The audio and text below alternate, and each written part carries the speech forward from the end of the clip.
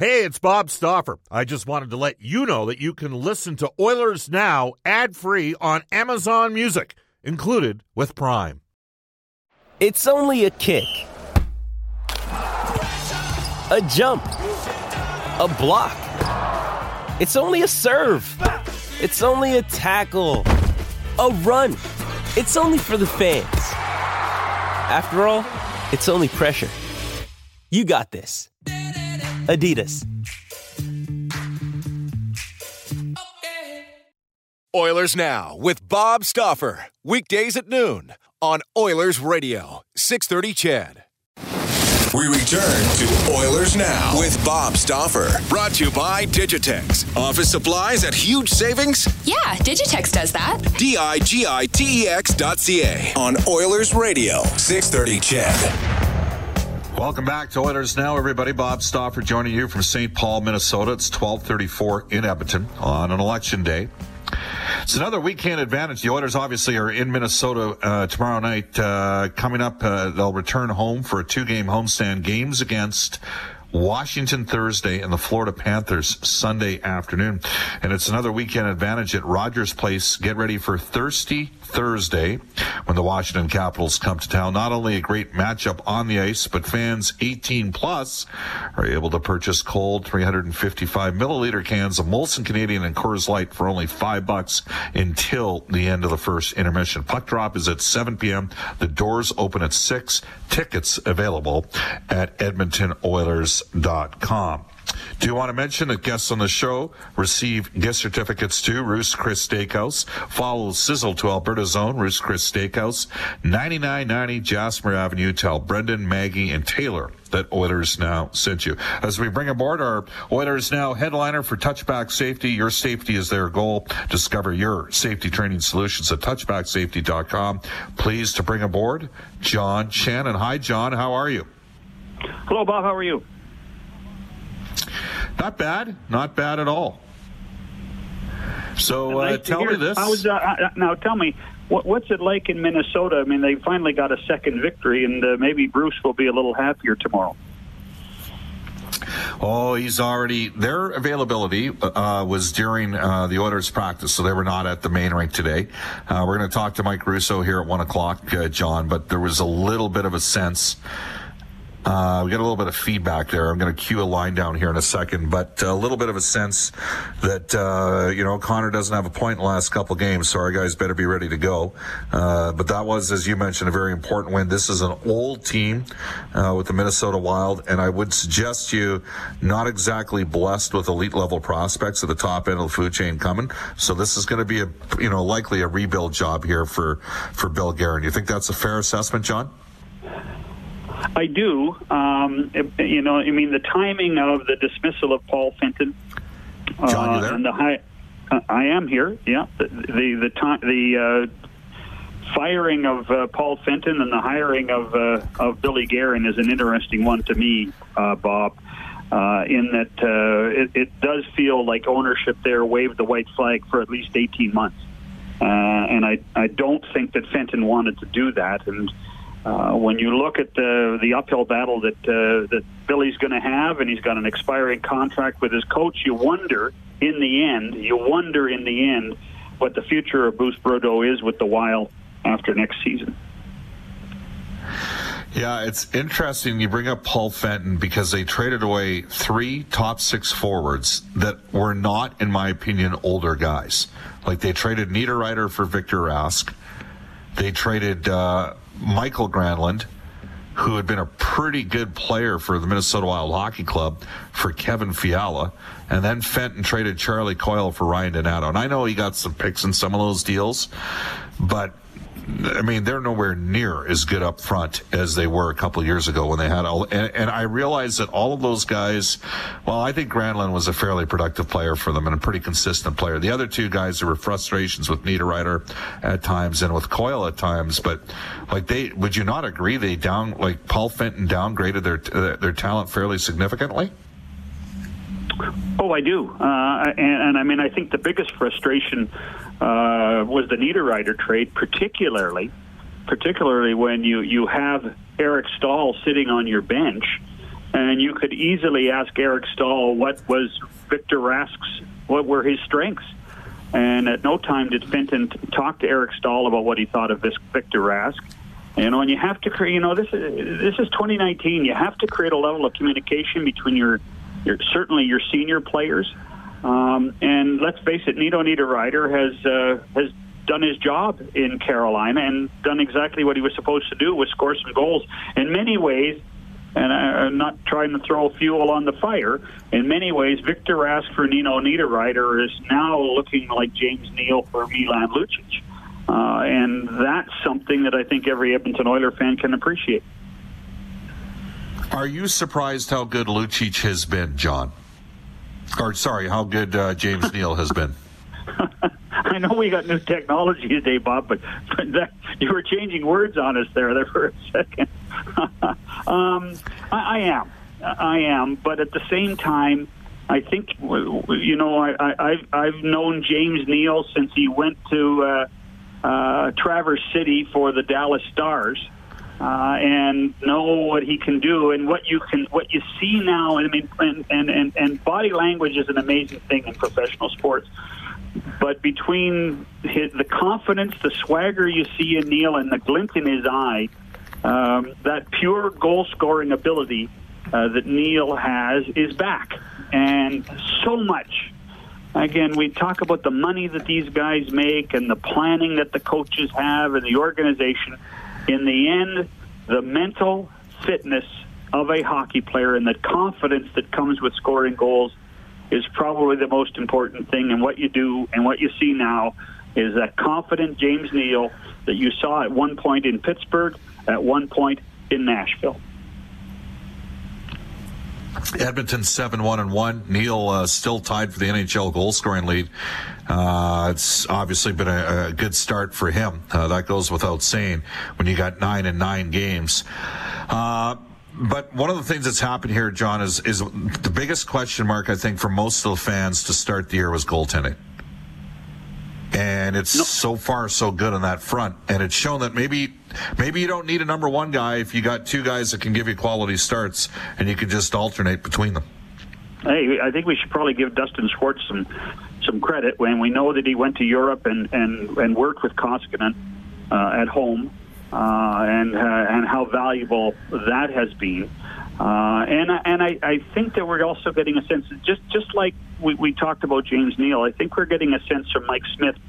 I think Mike Smith's been a pretty good teammate, and even listening to him after the game last night, how supportive he was of his teammates and obviously of his goaltending partner through the season. I think that's something to be said for the maturation and what a veteran player should be doing.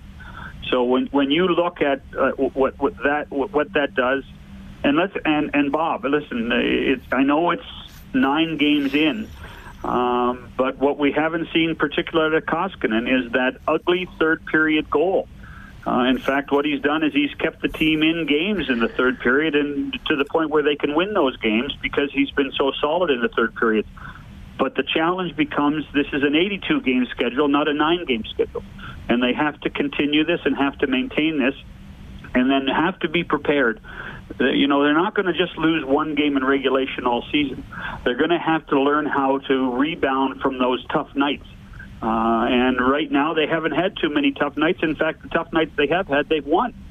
So from that perspective, you have to wonder, with both goaltenders playing as well as they have, is how they can maintain that level of confidence and that level of resilience. Do you think we've got a fair barometer of what the Oilers are yet, John? Just because, you're sitting here and the Oilers have not played a back-to-back game yet. Some would say they've had an easier schedule, and if you actually take a look at the league standings, that certainly would be a fair assessment. And they've had terrific goaltending for the most part, and their specialty teams. The power play going into the game yesterday was first. The penalty killing was fourth or fifth, and they went 4 for 4 on the PK here. So they've had a lot of the things right that you need to win games.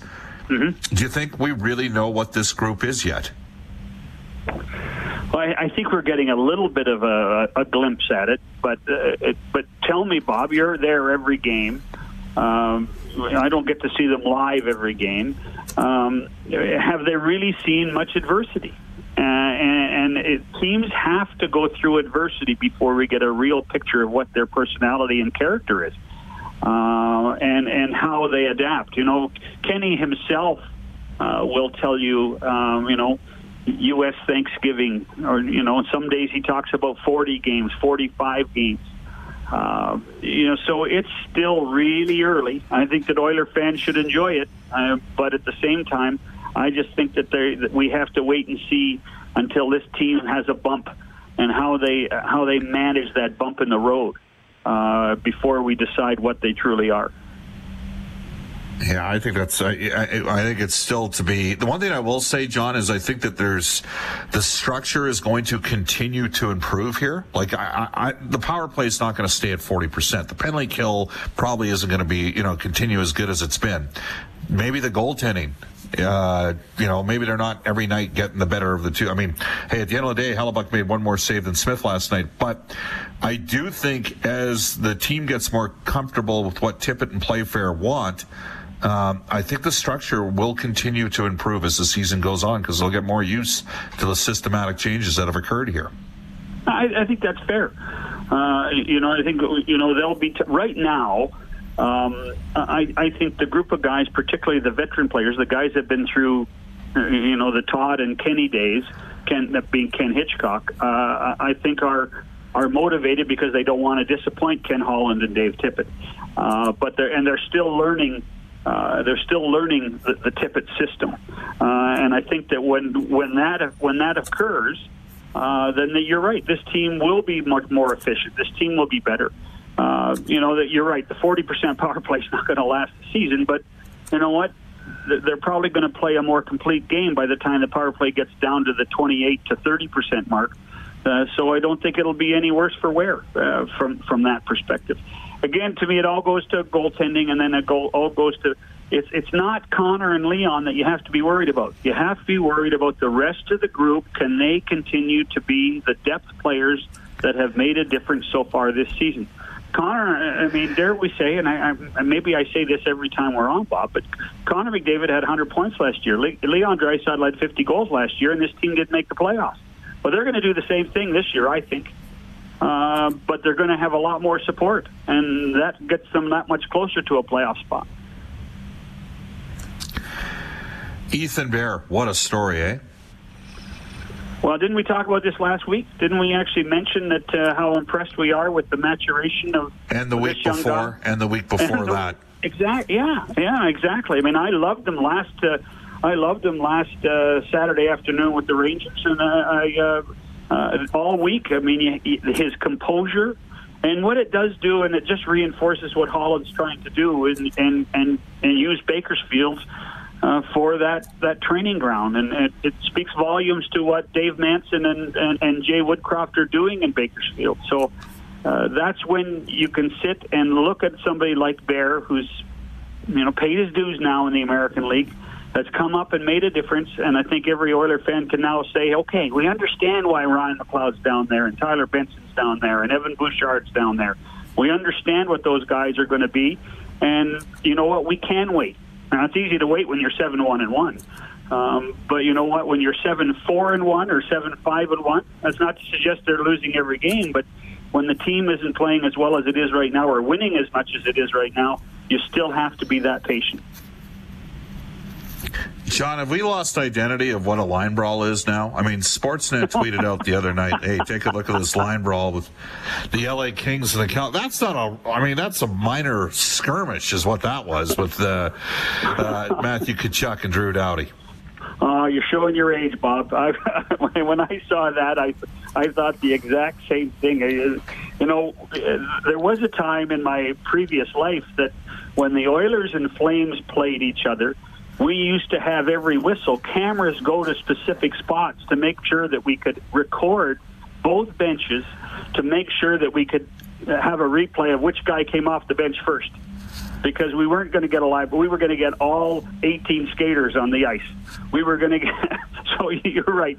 The definition of what a line brawl is now and what it was in the 80s or 90s is a little different. I think the line brawls now are closer to what we see with the Rockettes than anything else.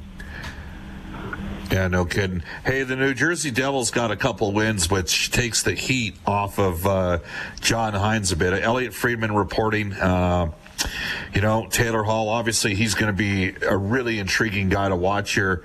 John, I'm of the belief, hey, the New Jersey Devils, they got a great chance to get him signed. He's currently on their team. They got a ton of cap space. They can probably afford to pay him in the 11s. What do you think is going to happen there with Taylor Hall? Well, let's remember who his agent is, Darren Ferris, the same guy that represents Mitch Marner, and how things worked out for Marner in Toronto. The one thing I can tell you is it won't be done quickly. It will be a methodical negotiation. It will be a frustrating negotiation for Ray Shero. And I do think he stays. I do think that what they're trying to build there, when you think of guys like Subban and Hughes being there and Corey Schneider in goal, I would not be surprised to see Taylor Hall re-sign with the Devils. They're a pretty good hockey team. And I just, there's also no coincidence they won 2 in a row and Tom Fitzgerald's back behind the bench in helping John Hynes. So I think that things are pointed in the right direction for the Devils for now. It's just that they have to maintain some consistency, which if you watch them in the first few games, they were far from consistent. Well, part of it was goaltending. Like, they just weren't getting stops, right? Blackwood and Schneider. I mean, you mentioned Schneider, but to me, he hasn't been the same guy he once was for about 2 years. No, you're right. And by the way, Mackenzie Blackwood has been pretty good. He's done what he's supposed to do, and you have to wonder that with what they're going, and if they can find a way to make Blackwood play more. I mean, you have to wonder what Snyder's future is in New Jersey, particularly when we get closer to trade deadline. John, great stuff. Thanks as always for your time. Stay away from the Herb Brooks statue. It might yell at you, okay? That's that statue does not pay homage to Herb Brooks. No, it doesn't. It's like 4 feet tall. Could they not have at least bucked up and did like a nice 7 foot, 8 foot statue? I mean, the man's, hey, it's a great day for hockey, right? I mean, amazing. That was Bob Johnson. That was Bob Johnson, who, by the way, hated. That was Bob Johnson, but and they hated each other. Bob, they just hated each other. I worked with both guys for 4 or 5 years. It was the toughest 4 or 5 years of my life. Wait a sec here. We're not going to go to break. Where did you work with him? Well, Herbie worked for me. He was a color commentator for Sports Channel America for 4 or 5 years. And remember, I was stationed in Calgary. I was stationed in Calgary with Bob Johnson, and then was doing all that U.S. Network hockey when Bob was the coach in Pittsburgh. So I knew Bob and Arthur Johnson very, very well. Minnesota and Wisconsin, right? So no, which one of them was at St. Cloud before he went on to? I'm trying to, because one of them started off at St. Cloud and then ended up at wherever, Minnesota in the case of Brooks. I think that was Herbie. Anyway, the biggest problem was with games at Madison, Wisconsin, Martha Johnson used to sit behind the visitors' bench with her cowbell. And a lot of this rivalry started when Herb Brooks turned around and told Martha what to do with her cowbell. Well, we've had people text our show, and you know what they say? We need more cowbell. Thank you, Mr. Walkham. All right, see ya. With threats to our nation waiting around every corner, adaptability is more important than ever. When conditions change without notice, quick strategic thinking is crucial. And with obstacles consistently impending, determination is essential in overcoming them. It's this willingness, decisiveness, and resilience that sets Marines apart. With our fighting spirit, we don't just fight battles, we win them. Marines are the constant our nation counts on to fight the unknown. And through adaptable problem solving, we do just that. Learn more at Marines.com. Hey, it's Kaylee Cuoco for Priceline. Ready to go to your happy place for a happy price? Well, why didn't you say so? Just download the Priceline app right now and save up to 60% on hotels. So whether it's Cousin Kevin's Kazoo Concert in Kansas City, go Kevin, or Becky's Bachelorette Bash in Bermuda, you never have to miss a trip ever again. So download the Priceline app today. Your savings are waiting. Go to your happy place for a happy price. Go to your happy price, Priceline. That's John Shannon. It is 12:52 at Edmonton. This is Oilers Now. We'll be right back after this. Hi, this is Jujhar Khaira from your Edmonton Oilers, and you're listening to Oilers Now with Bob Stauffer on 630 CHED. Thanks a lot, Jujhar. Bob Stauffer with you. It's 12:55 in Edmonton. Let's get to our Ashley Fine Floors text line. Bob, you're out to lunch here. We're getting some texts here. Dana in Calgary. Media always tries to find negatives. Focus instead on the positive of the Oilers' performance so far. It's possible they'll continue with current stats. Confidence can overcome many obstacles. Well, I don't know if they'll be better than 40+% in the power play. That would be record-setting. Bob, losing Larson is adversity. Our best right side D. No, that one comes to us from Jared. And the point, I guess, is here's the thing. I'm cautiously optimistic. I mean, 7-1-1 start's a good start. When you're around this group on a daily basis, and this is something Darnell Nurse is going to hit on, this team was hungry to improve, and they have bought in early. Their goaltending's been terrific. And they've been good on special teams. But more of you are saying, wait a sec here, Bob. The Oilers came from behind in the first 5 games and won. They lost their number one right shot defense in game 1. How is that not overcoming adversity from V? So there you go. Some of you taking issues saying, give this group some credit. You know, they deserve it. Here we go. You can follow Oilers Now on a great road trip to Chicago to see the Oilers play the Blackhawks in an awesome U.S. city. This package includes lower bowl game tickets plus tours of Wrigley and Soldier Field. It's the second half of the year trip for the Oilers Now roadie to Chicago. Call New West Travel at 780-432-7446 or go online at newwesttravel.com. Again, you can text us at 630-630. A reminder, there are tickets available. The Oilers play tomorrow against the Minnesota Wild. Mike Russo coming up will give us some perspective on the Wild. And then back home Thursday and Sunday. Thursday against the Washington Capitals. It's a Thursday night for Molson Canadian. Tickets available for that game. Tickets still available for the game against the Florida Panthers as well. It's an election day. Get out there and vote. Have your say. Off to a global news weather traffic update with Eileen Bell. Back with one of the most plugged-in men in the business and a guy that owns this market here in Minnesota, Mike Russo. This is Oilers Now. Oilers Now with Bob Stauffer. Weekdays at noon on Oilers Radio, 630 CHED.